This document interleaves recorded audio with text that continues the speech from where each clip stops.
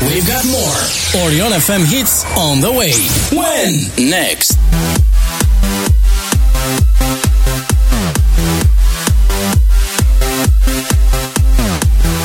Hello people, oameni ai expresului Vorbe'n Tren, ne reauzim pe undele FM și în fapt ne vedem puțin pe internet, doar că pe invitatul meu de data aceasta să știți că nu prea o să reușiți să-l vedeți live, o să vedeți doar o poză a sa, pentru că din anumite motive tehnice el nu poate să fie prezent și cu o cameră web. O să vedem cum se desfășoară această emisiune. Eu zic că o să fie bine, nu avem de ce, suntem între prieteni. Bun, o să vi-l prezint, o să trec deja la subiect pentru că am și întârziat vreo 10 minute până am încercat să facem toate lucrurile să meargă. Îl avem alături de noi pe Theodor Bolea. Salut, Theodor! Salutare! Bună seara și bună seara și ascultătorilor dumneavoastră. Mă bucur să fiu aici. Și sper că ne auzim bine, sper că am depășit problemele tehnice, sper că e în regulă. Perfect, te auzi, chiar asta vreau să văd cum este sonorul. Este bine, perfect. A fost un mic test. Bun, acum că am reușit să intrăm cumva pe linia bună de mers, vreau să vă zic în felul următor. Nu uitați în primul rând de aplicația activă Orion FM de pe Google Store și Alexa, pentru că puteți să ne ascultați și acolo, este proaspătă. Avem Casa Zafirescu, restaurantul din Borcea, care susține această minunată emisiune și de vreți să mâncați cel mai gustos burger, o puteți face acolo. Și gata cu publicitatea. Asta am avut câteva cuvinte de spus. Acum, cine are poftă de o porție zdravănă de istorie? Ăla eu, stați pe rând, nu vă grăbiți, avem de toate pentru toți. Întrebarea esențială de astăzi este: mai există fascinație pentru trecut sau viitorul ne-a acaparat toată imaginația? Azi o să fim ca în filmul Back to the Future, când Doc și Marty, dacă știți filmul, călătoresc în trecut cu mașina lor specială, un DeLorean modificat să meargă în ambele sensuri ale timpului la un moment dat.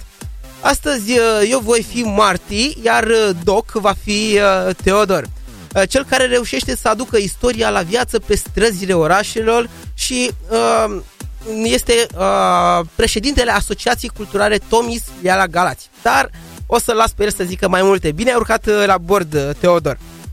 Bine v-am găsit, mă bucur să fiu aici. Ce să spun? Date legate de mine, ai făcut o prezentare foarte, foarte faină. Mă numesc Bolea Theodor, sunt președintele Asociației Culturale Tomis filiala Galați. Suntem filiala Galați a Asociației din Constanța, Asociația Tomis.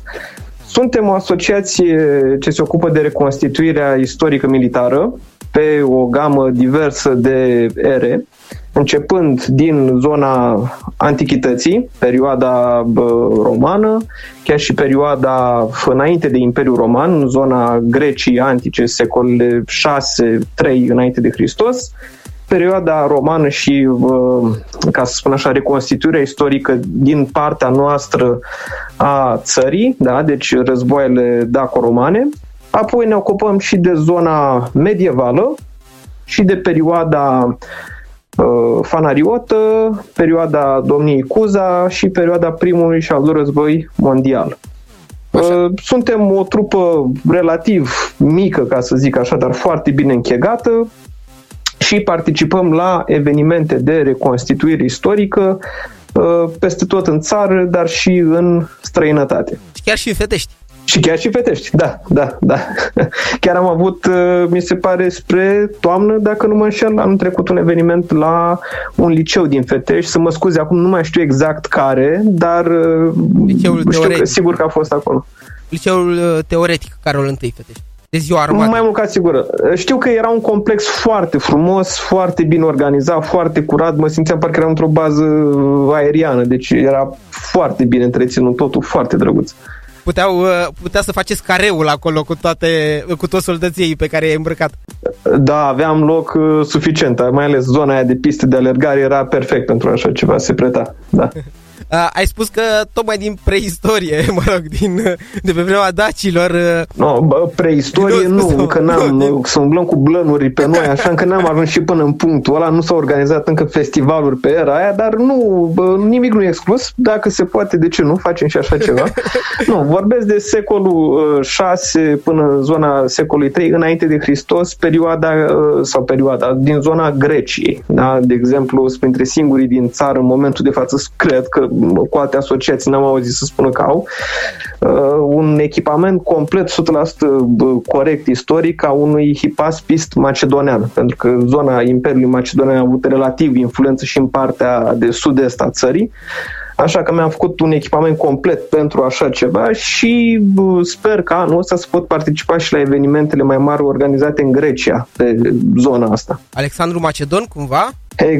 Exact. Trupele Hipaspist fiind purtătorii de scut, cei care flancau formația falangei macedonene, acel uriaș plug de arat, de formația aceea uriașă de oameni cu acele lănci lungi de cel puțin 7 metri numite sarise.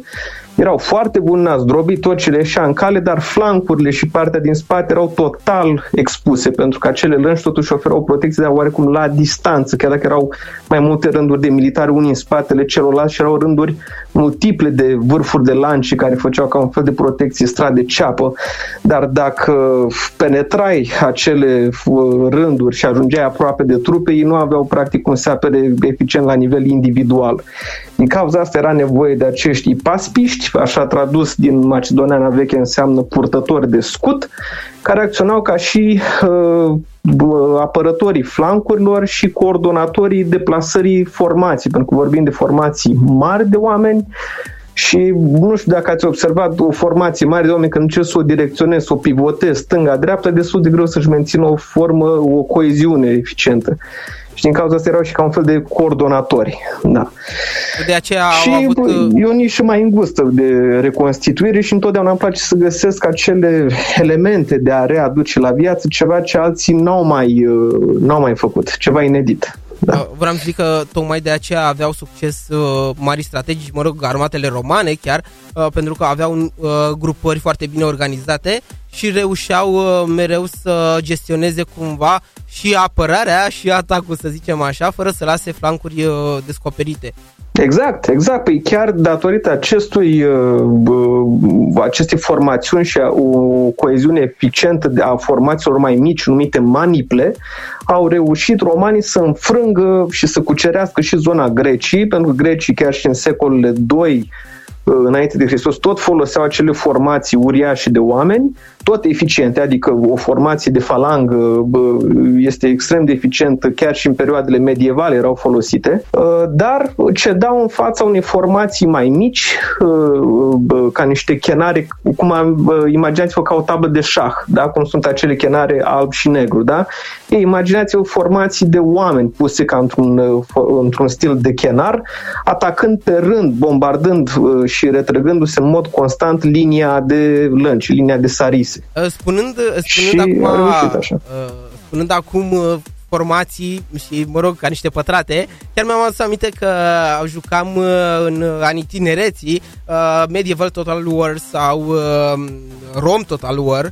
Și... Nu e singurul. Eu încă mai fac, trebuie să recunosc, încă mai fac. Acolo să faci tu antrenamentul, nu?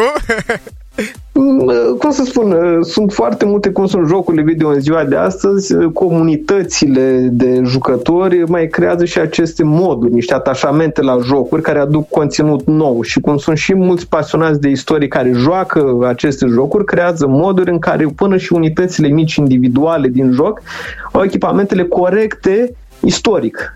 Pentru că mulți suntem mânați, pasionați de istorie, în general sunt mânați de chestia asta de corectitudinea istorică în detalii. Adică noi suntem genul de oameni care când mergi la un film istoric, mereu o să-l auzi că comentează ceva din fundal. Aia nu-i bine, aia au pus-o așa, aia e așa, aia așa. Adică noi suntem oameni pe care nu-i doresc să-i iei cu tine la filme istorice. Da, sau cei care deschid telefoanele în timpul filmului în cinematograf, aceia sunt cei mai răi. Aia nu, acolo nu, asta nu fac, e o chestie, un sacrilegiu să faci asta, nu mă feresc să fac așa ceva.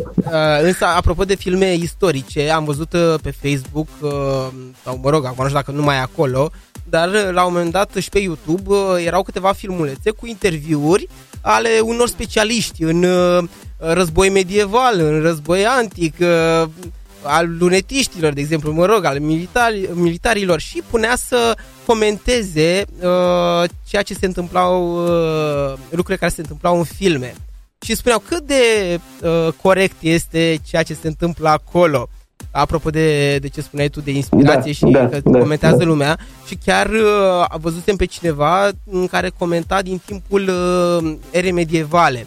Și spunea, uite, acolo stau lăncierii. De ce să te duci? Ai văzut, toate filmele există niște cai, niște soldați care se duc expres spre lăncieri, spre acele falange până la urmă, nu? Ce ai spus și tu. Și se înfigeau pur și simplu în ei. Și el spunea, de ce să faci lucrul ăsta? Să te duci la o moarte sigură. Nu asta este cea mai bună strategie. Și el spunea că în principiu... Bine, dar atenție, trebuie să ne uităm și la un aspect foarte important. Noi acum că ne uităm în antichitate sau în perioada medievală, avem tendința de a exagera lucrurile, dar în ambele capete. Adică, ori spunem că în antichitate erau oamenii mult mai puțin inteligenți ca noi sau că aveau alte caractere mult mai simple, adică tindem să ducem spre negativ, da, ceea ce nu este deloc adevărat, adică cu cât cercetezi mai mult sociologia antichității, a oamenilor din antichitate, vezi că noi practic, cei din antichitate și noi cei din ziua de astăzi suntem efectiv, ca și caractere, apucături, mod de gândire, suntem la fel, doar că noi avem acum curent electric, avem internet, avem, să spunem, o viață mai comodă decât în antichitate, dar vreau să spun ca și caractere, ca și nivel de inteligență, suntem aproape neschimbați. Iar, din punct de vedere militar, considerăm că oamenii erau fără de greșeală în trecut. Sau dacă într-un film se întâmplă ceva și nu are logică, chestia asta în realitate nu s-ar fi întâmplat, că sigur un strateg și-ar fi dat seama. Greșit! Fals. Deci, cu cât citești cronicile despre anumite bătălii, vezi ce fel de gafe monumentale s-au întâmplat și câți militari au fost uciși din niște motive total de neînțeles. Deci, uneori când vezi o formație de cavalerii care se înfinge efectiv și decimat într-o formație de lănci, îți garantez că undeva, cândva, pe toată planeta asta s-a întâmplat cel puțin o singură dată chestia asta. Deci nu este deloc exclusă. S-a întâmplat să fie niște curajoși, așa ca Braveheart, să se ducă direct spre ei. Da, deci îți garantez că măcar un singur incident de genul ăsta și tot a fost în istorie. Ce am reținut eu, de fapt, de la tipul acela, pe lângă acest aspect, mai era că trebuia să faci mereu șanțuri. Cea mai bună apărare, mai ales la castele, înainte de asediu, să faci șanțuri. Pentru că acelea reușeau să cumva blocheze, mai ales înaintarea, utilajelor de asediu. Și atunci doar că se blocau și ei cumva în castel și atunci riscau să rămână fără resurse. Păi oricum, când ești într-o fortificație ca un castel, ideea de a fi sub asediu implică fără discuții faptul că formația inamică ți-a înconjurat poziția ta, ești oricum tăiat de exterior în 99% din cazuri, doar să spunem că ai un tunel subteran care se duce dincolo de linia de asediu, da? Să spunem că îți poți trimite un număr limitat de oameni sau mesageri, dar în rest, da, ești cam separat de restul planetei, ca să zic așa. De-aia trebuie să te asiguri mereu la o structură de genul ăsta că ai o sursă de apă potabilă, ai o canalizare, adică ai un minim de rezerve pentru a putea rezista o anumită perioadă de timp. Ați făcut reconstituiri la castele sau cetăți? N-am înțeles. Ați făcut reconstituiri de bătălii la cetăți sau la castele?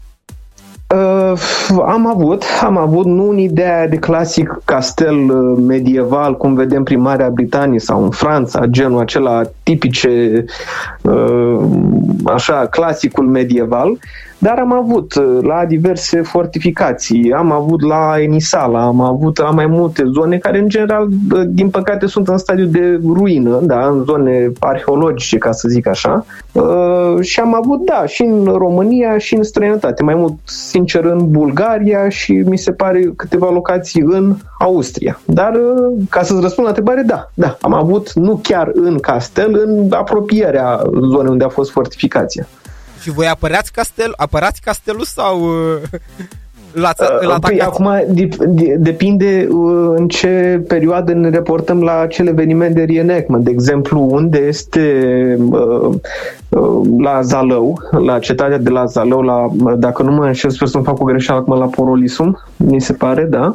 Acolo au refăcut efectiv scara 1 pe 1 un segment din zidul cetății. Da? Deci este un zid cu poarta principală de intrare, ca să zic așa, în castrum, cu apărarea sus pe metereze, cu niște scări de acces pe partea interioară, cum ar veni a zidului, scările din lemn de acces, stinghile de lemn pe care se merge pe partea de sus pe metereze, unde sunt un fel de dinți de dragon, ca să zic așa, de unde stăteau arcașii, și în capetele zidului terminațiile fiind ca niște turnuri de arcași, oarecum, ca să faceți așa ca o imagine.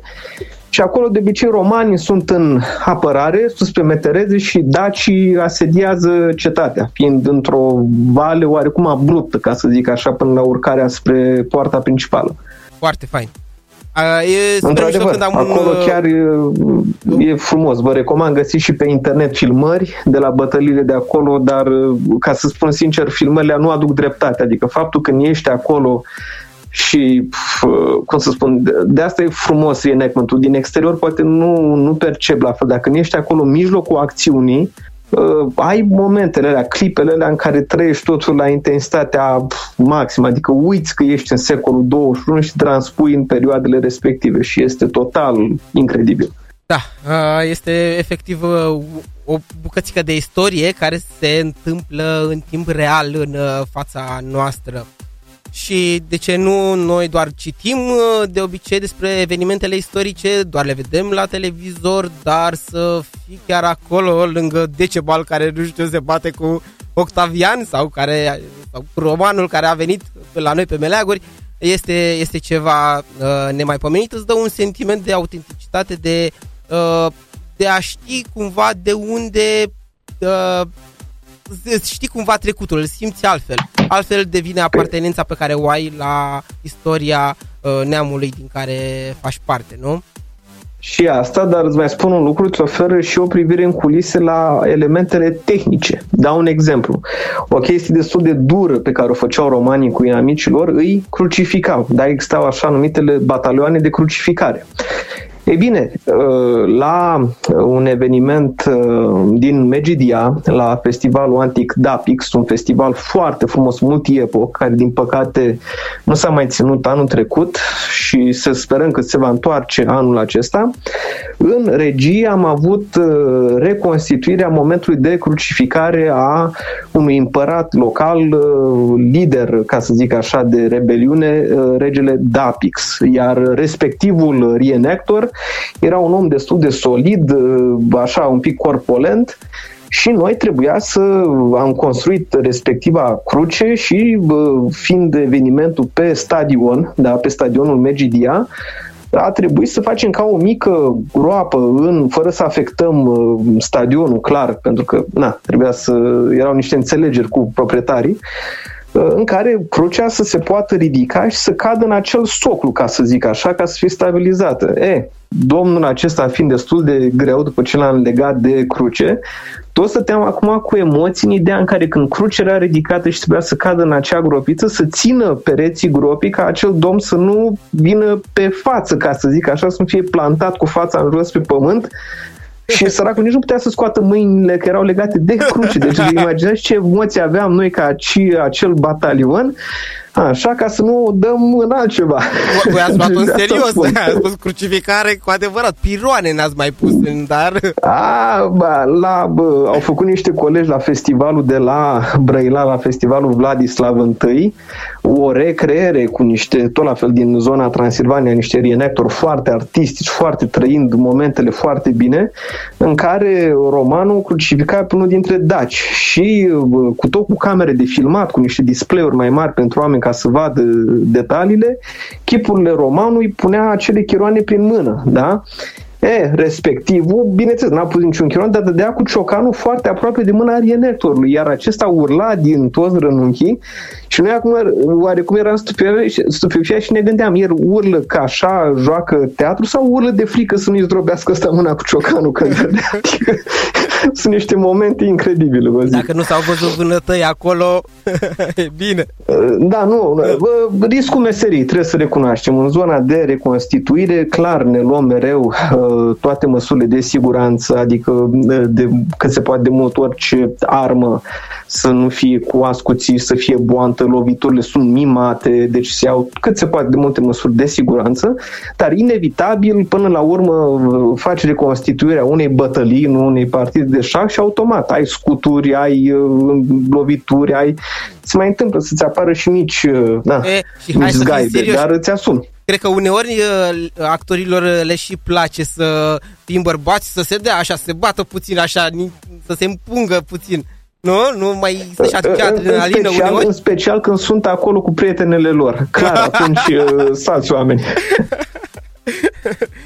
Bun, eu te-am invitat pentru că știi foarte bine, căutam pe cineva pasionat de istorie și mai ales să fie și în contextul Micii Uniri care s-a întâmplat pe 24 ianuarie, mai ales în 1859, când colonelul moldovean Alexandru Ioan Cuza a devenit domnitor ales al celor două principate, al Moldovei și al țării românești, unind practic destinele celor două sub același steag. Theodor, ai reușit să organizezi ceva legat de acest eveniment istoric important, pentru că imediat după înlăturarea lui Cuza de la putere, de asta am și spus că este foarte important din perspectiva mea, a venit regele Carol, care după ratificarea noii Constituții, noul stat format avea numele pentru prima dată de România.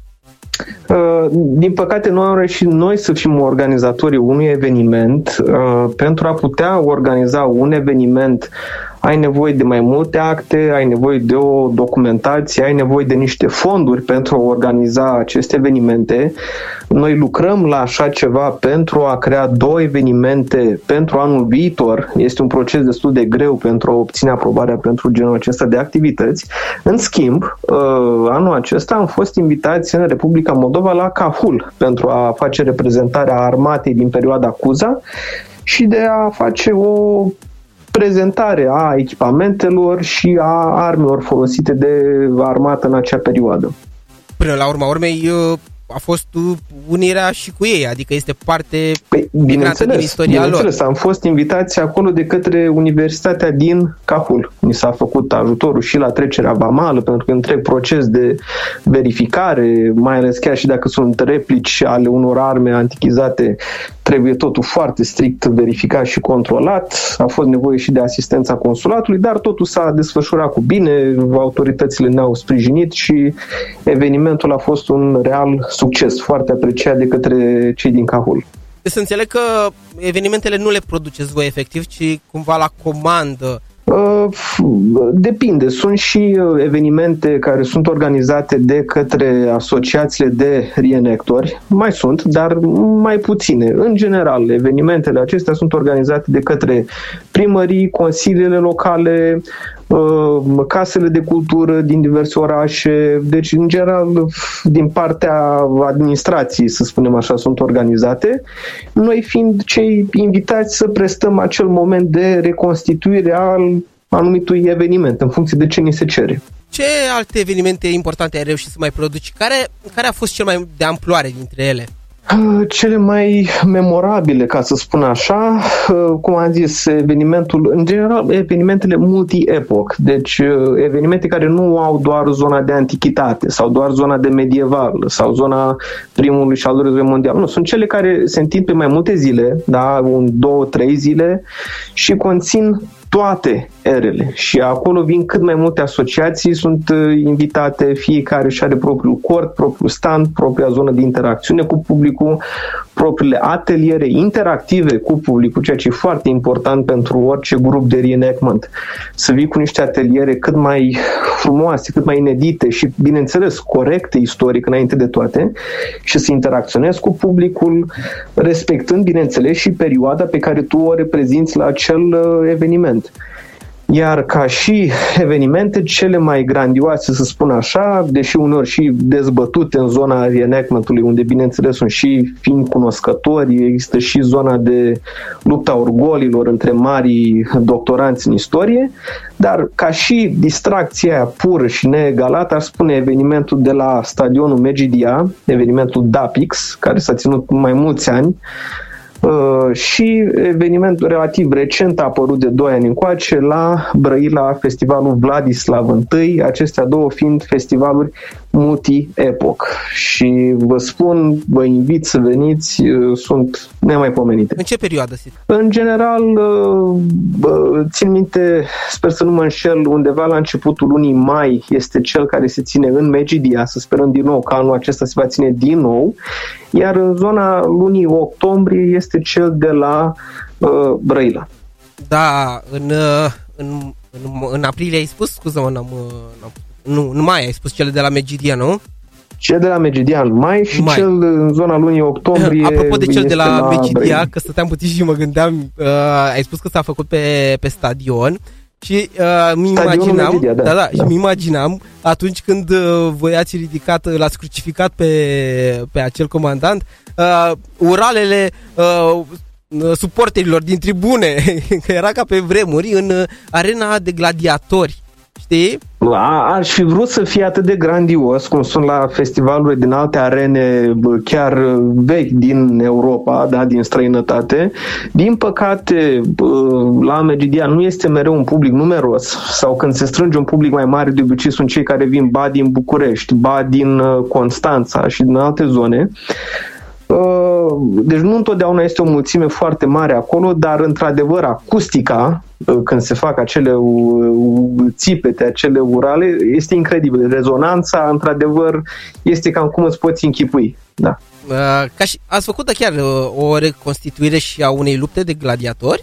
Da, o perioadă m-am ocupat eu de trupa de gladiatori a Asociației Tomis, cu clasele de gladiatori și cu perechile, ca să spun așa, de gladiatori, că erau niște clasice perechi formate din diverse clase, unul fiind mai greu, mai bine protejat, altul fiind mai puțin echipat cu armură, dar mai rapid, deci era un adevărat joc de șoarcele și pisica. Și da, am organizat și în general e foarte multă muncă pentru luptele de gladiatori, pentru că sunt două opțiuni, ca să zic așa. Sunt cei care fac luptele de gladiatori un fel de semi-full contact în care bătălia este pe bune, da? Este frumos, nu zic nu, este foarte impresionant, dar oarecum mai puțin spectaculos. Eu pe ce m-am ocupat ca și instructor pe așa ceva a fost luptele de coregrafie.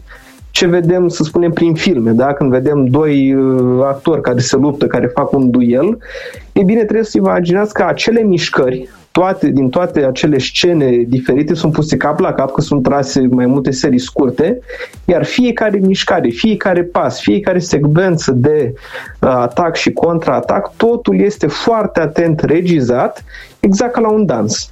Deci asta, tu l-ai învățat pe Russell Crowe. Tu l-ai învățat pe Russell Crowe, nu? În Gladiatorul să se bată. Aș fi fost onorat, ce să zic, mi-aș fi dorit.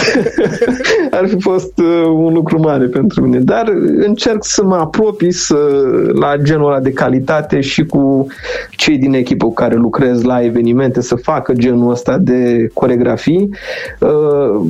Cum să spun eu? Da, nu sunt loviturile, să spunem, pe bune, dar este, cel puțin din punctul meu de vedere, mult mai spectaculos. Și până la urmă și istoric vorbind, gladiatorii, ideea de cineva dintre cei doi sigur trebuia să moară la finalul unei lupte este falsă.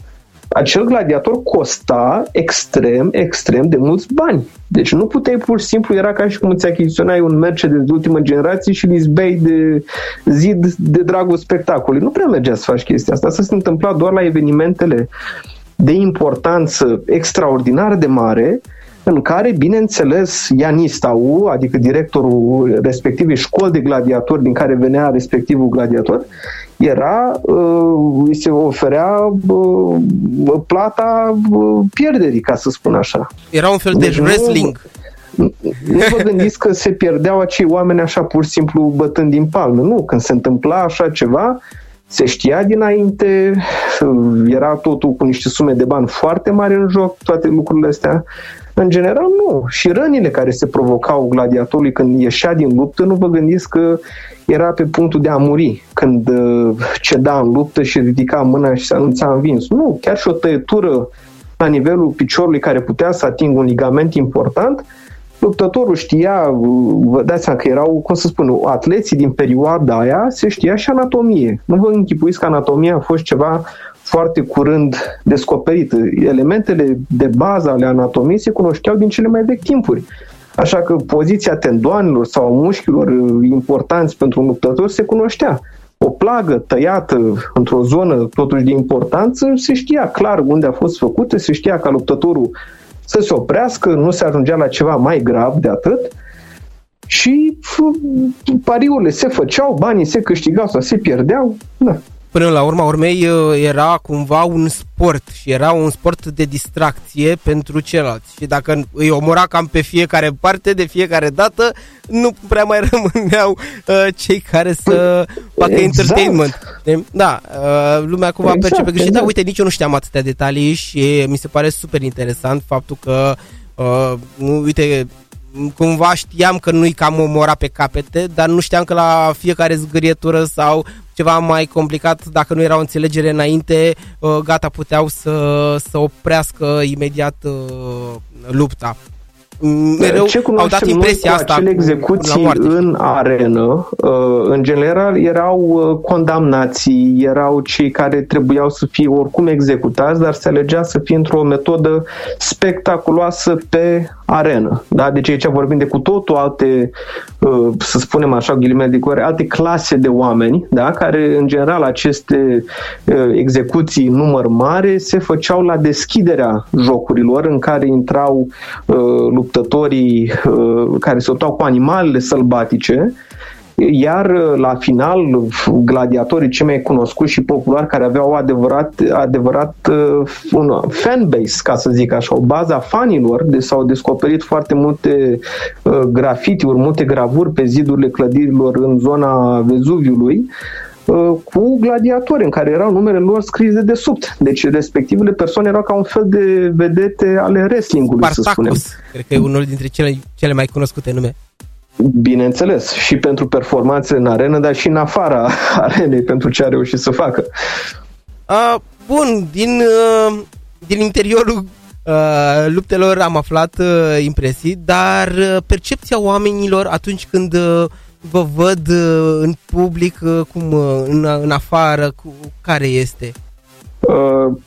Prima oară este șocul, le vezi pe față mirarea, după care le vezi zâmbetul, un zâmbet foarte mare, foarte larg, niște oi care sclipesc efectiv în 90% din cazuri, dar în general sentimentele sunt în felul următor. Întâi șoc, după care fericirea.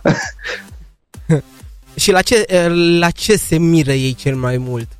La costume sau la armament sau efectiv la tot show-ul? Cred că ai spus bine. Deci totul fiecare piesă o acoperă pe cealaltă. Deci întâi, clar, primul impact, și să fim serioși, acela e cel mai de efect, este costumația pe care o porți, echipamentul pe care l-ai asupra ta în acel moment, apoi accesoriile, clar, în care intră și armele.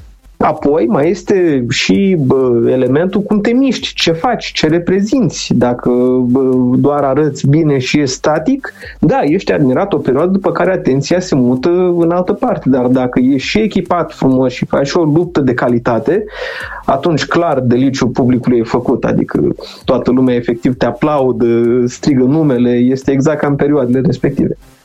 Am fost, cred că vara trecută, dacă nu mă înșel, prin Constanța și la un moment dat în parcul Tăpăcăriei erau efectiv acolo soldați romani și daci și simulau o luptă, chiar călare, aveau câțiva căluți acolo și nu știu, ați avut treabă cu acel eveniment? Da, a fost un eveniment la inițiativa Asociației Vulturii Carpaților, condus de domnul Dan Motanu. Sunt un grup de cascadori care și-au bazele grupurilor de la Buftea și au făcut un program cu fondurile Consiliului din Constanța pentru mai multe evenimente, în mai multe puncte din Dobrogea, în care s-au făcut reconstituirea diverselor bătălii din istorie, între daci și romani. Ce ai văzut tu în Parcul Tăbăcăriei, dacă mi-aduc bine, din păcate nu am putut participa. ACT, filiala Asociația Mamă Constanța și filiala din Galați și Arad au participat acolo. Din păcate, vara asta am fost prins cu locul de muncă și nu am reușit să mă prezint la evenimentele astea. M-am ocupat din spate de actele necesare, de conturi, de tot ce trebuie făcut ca să funcționeze toate lucrurile cum trebuie. Dar da, ce ai văzut acolo, cei călăreți, erau și cei din grupul de cascadori, alături de membrii noștri, și mai mult ca sigur e prins la antrenamente, că în general s-au făcut foarte multe antrenamente, pentru că, din nou, coregrafii, când vorbim de coregrafie, înseamnă multe ore pe zi de antrenament. Da, păi simulau la un moment dat o luptă, dar tot înaintau, se retrăgeau, vorbeau, nu, stați, mai încercăm așa, tu vino mai încoace, tu trebuie să pari că te bați cu adevărat, nu știu, le dădea cineva indicații de acolo. Și ce mi s-a părut mie foarte fain era că mulți dintre ei au și o alură așa, unii de daci, unii de romani, adică cumva vă nimeriți în roluri. Păi încercăm, în general vine o persoană la noi, un doritor. Până la urmă încerci și la fizionomia lui și la constituția lui și îți dai seama ce om s-ar preta pentru a fi dac, ce om se pretează pentru a fi roman sau gladiator. Asta dacă ne raportăm la perioada antichității. După asta vedem, pentru perioada medievală poate fi turc, poate fi român sau... Deci, în general, fiecare și știe ce ar vrea să fie când vine la noi. Deci, lucrurile chiar sunt ca un fel de puzzle și piesele de obicei se pun de la sine, se completează exact cum trebuie. Vlad Țepeș a vrut cineva? Momentan nu. Deci cu Vlad Țepeș nu am avut. Încă n-am ajuns în zona asta, să zicem, ca și ieri, dar nimic nu e exclus pe viitor. Bă rog, cred că cei care or să fie cascadorii din partea cealaltă, adică inamicii lui Vlad Țepeș, nu prea le-ar conveni, având în vedere țepele pe care le poate trage acesta. Și dacă ați avut problemă cu o cruce pe care trebuia să o ridicați, nu vreau să-mi imaginez. Vreau să spun că s-a făcut pe așa ceva, nu știu în ce oraș din Transilvania, dar s-a făcut și efectiv cei care au organizat momentul ăsta cu trasul în țeapă au făcut și un adevărat sistem ca un ham care se prindea pe reenector și hamul respectiv era acoperit de niște haine mai largi, niște tunici, ca să zic așa, ce era îmbrăcat respectivul turc, să zicem, și când era tras pe țeapă și unghiul în care era arătat către public și cum culisa acea piesă prin spatele harnașamentului, ca să zic așa, și modul în care l-au ridicat după aia pe țeapă și cu un fel de scăunel pe care respectivul să stea în timp ce era ridicat. Deci s-au făcut niște chestii, cum să spun, chiar ca la ce găsim în industria cinematografică, pe partea de recuzită, toate detaliile acestea ascunse pe care nu le vedem în filme. Prin reenactment, la fel, a pus să vezi tot felul de dispozitive, tot felul de creații, la final să dea acel aspect, acea piesă monumentală când a pus să vezi scena. Până la urma urmei, se pare că nu există limite și dacă ei au putut pe vremea aceea să realizeze în istorie cu uneltele de atunci, e puțin probabil ca noi să nu reușim să readucem la viață unele momente. Trebuie doar să avem puțină imaginație, nu?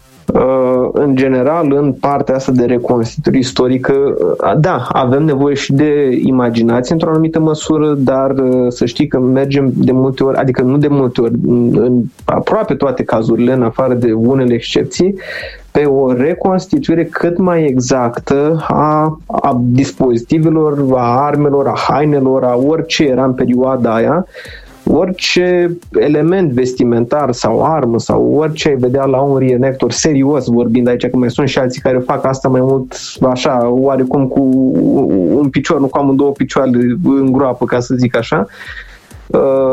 Fiecare element vestimentar trebuie să aibă o anumită bază istorică. Ori a fost descoperită acea cataramă undeva, ori este într-o gravură, ori respectivul element a fost undeva într-o scriere, pus într-o descripție sau ceva. Adică tot ce porți și tot ce faci trebuie să aibă până la urmă un fundament istoric. Deci asta înseamnă reconstituirea istorică. De asta sunt și foarte mulți critici pe așa ceva și pe grupurile de socializare pe internet sunt întregi pagini dedicate la așa ceva, în care când sunt descoperite nereguli, că ți se vede ceasul la mână sau că ești cu ochelarii asupra ta când lupți sau lucruri de genul acesta, nici greșel, că te-a fotografiat cineva cu țigara în mână la un eveniment sau lucruri de genul ăsta, sunt postate acolo. Deci, în general, când te legi cu așa ceva, când participi la genul ăsta de evenimente, clar, nu trebuie să se vadă asupra ta elemente moderne.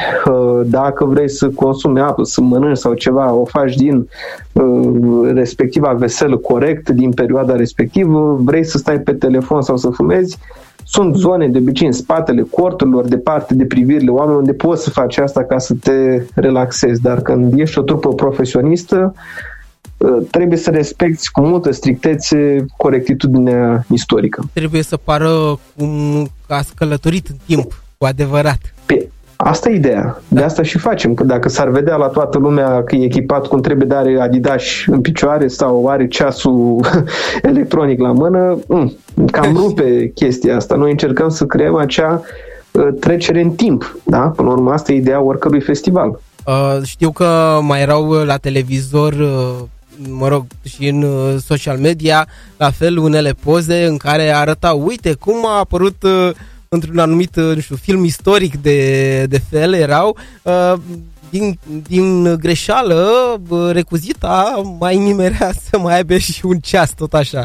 Și era, nu știu, poate un luptător medieval și știu că la un moment dat am mai văzut și unele, iarăși, cred că filmulețe la mișto mai mult, în care se găsesc tot felul de tablouri celebre de unde se alege un personaj și spune, uite, avea un telefon, uite, avea, nu știu, ceva care nu era din epoca aceea. Sunt legate și de zona de teorie ale conspirației, că respectivul soldat german părea că vorbea la un telefon mobil sau că într-o pictură s-a găsit cineva în fundal care se uita ca pe o tabletă sau lucruri de genul ăsta. Da. Sunt interpretări, dar cel puțin pe partea de tablete, ca să zic așa, tocmai din antichitate există așa numitele tablete de ceară, da, în care se scria cu o bucățică ascuțită de os sau de bronz pe niște tablete din ceară făcute ca niște pagini, practic putem spune înrămate, pe care se putea scria fără probleme. Da? Deci există până la urmă primul impact al ineditului ar fi să considerăm tot felul de idei năstrușnice conspiraționiste, dar dacă căutăm un pic mai mult și luăm legătura cu cineva care cunoaște mai multe detalii din istorie, vedem că totul are un fundament mult mai plauzibil și poate uneori puțin mai neinteresant, ca să zic așa, mai puțin spectaculos. Da, ne place să căutăm lucrurile mai wow sau ceva care să ne gâdile puțin curiozitatea aia de spectaculos mereu, de ceva senzațional, dar uneori viața trebuie să fie și ea mai simplă și mai sigură. Nu? Suntem programați să ne placă șocantul, să ne placă ineditul, să ținem mereu mintea noastră să fie surprinsă, să avem acea explozii de fericire și uimire și automat că asta o facem și când ne uităm, dau un exemplu bine, asta e o abilitate mai mult naturală a organismului, să vadă fețe în tot felul de formațiuni, ori în nori, ori în stâncă, ori în coaja copacului și tot așa, adică mereu creierul este în căutarea ineditului. Ce evenimente istorice ți-ai dori să reproduci pe viitor? Aici e o întrebare, cum să spun, îmi place foarte mult, sincer să vă spun, toate partea de istorie, nu am un segment anume. Așa că vă spun sincer, din punctul meu de vedere, cu cât ar fi mai multe evenimente istorice organizate în țară, unde oamenii să vină, să vadă istoria, să o retrăiască, să-și afle trecutul, să-și afle trecutul neamului, să vadă de unde se trag, din punctul meu de vedere, este cu atât mai bine. Pentru că ce facem noi este și pentru plăcerea noastră personală, da? Pentru a ieși cu asociația, cu prietenia, a te plimba prin țară, a vedea locuri noi, a cunoaște oameni noi, dar în același timp este și bucuria când lucrezi cu omul, când îți vine cineva, să spune că acea persoană nu avea habar ce reprezinți sau ce eveniment s-a întâmplat în locația respectivă și tu îi povestești totul, îi arăți ce se folosea în perioada aia și vezi cum să spun eu, cum omul ăla pleacă cu o anumită sclipire în ochi. Adică sunt unii care poate își vor aduce aminte o perioadă de respectivul eveniment pe care îl vor uita și îl vor vedea mai departe de viața lor și în același timp sunt și oameni care vor avea, cum să spun eu, momentul acela va avea o amintire clară. Deci va fi ceva, un core memory, ca să zic așa, făcut cu clipa respectivă, mai ales la copii. Și asta ne bucură, pentru că am întâlnit oameni care spuneau, bun, nu m-a pasionat istoria la școală, n-am avut un profesor bun sau istoria mi se pare foarte intangibilă, adică o poveste care s-a întâmplat de mult și ea la rândul ei nici nu pare reală, ca să spun așa, pur și simplu e ceva care merge din vorbă în vorbă. Dar faptul că tu ești acolo, îi arăți, îi prezinți, faci o reconstituire a bătăliei, este practic istoria în 3D. Omul brusc are ceva tangibil, vede, aude, simte, trăiește totul. Iar oamenii pleacă de acolo, practic, cu o lecție foarte bună. Adică dacă îl întreb după asta, după o zi, ce a văzut, ce s-a întâmplat acolo, detalii de genul acesta, omul va ști să spună. Va avea o idee mult mai clară despre era respectivă și despre ce s-a întâmplat în locația respectivă. Așa că, să revin la ce m-ai întrebat, sincer, nu pot să mă rezum doar la un anumit tip de eveniment sau într-o anumită locație. Am perceput de la tine că istoria merită trăită și mai ales acum când avem aceste oportunități să profităm de ele. Și chiar dacă am început cu frâna de mână trasă puțin așa, expresul nostru Vorbe'n Tren chiar a trecut prin o groază de perioade istorice, iar Theodor a fost aici să ne explice, nu numai să ne povestească, ci și să ne explice și să ne readucă aminte cât de important este istoria pentru fiecare dintre noi și să ne știm trecutul. Mulțumesc mult, Theodor, de prezență. Trebuie să mai și închidem. Am mers destul de mult, am parcurs foarte multe. Așa cum cred că ți-am și zis, nu o să știi când trece timpul. Această conversație pentru mine a fost una ca la ora de istorie și acea oră de istorie bună în care speram să nu vină pauza. Din păcate vine. Și mulțumesc mult pentru exact, ne-am făcut treaba cum trebuie. Mă bucur dacă asta e sentimentul. Asta căutăm să facem de fiecare dată cu tot publicul nostru. Mă bucur. Vă mulțumesc pentru invitație. Mulțumesc, Theodor, mulțumesc și vouă ascultătorilor și să ne reauzim cu bine. Pe curând!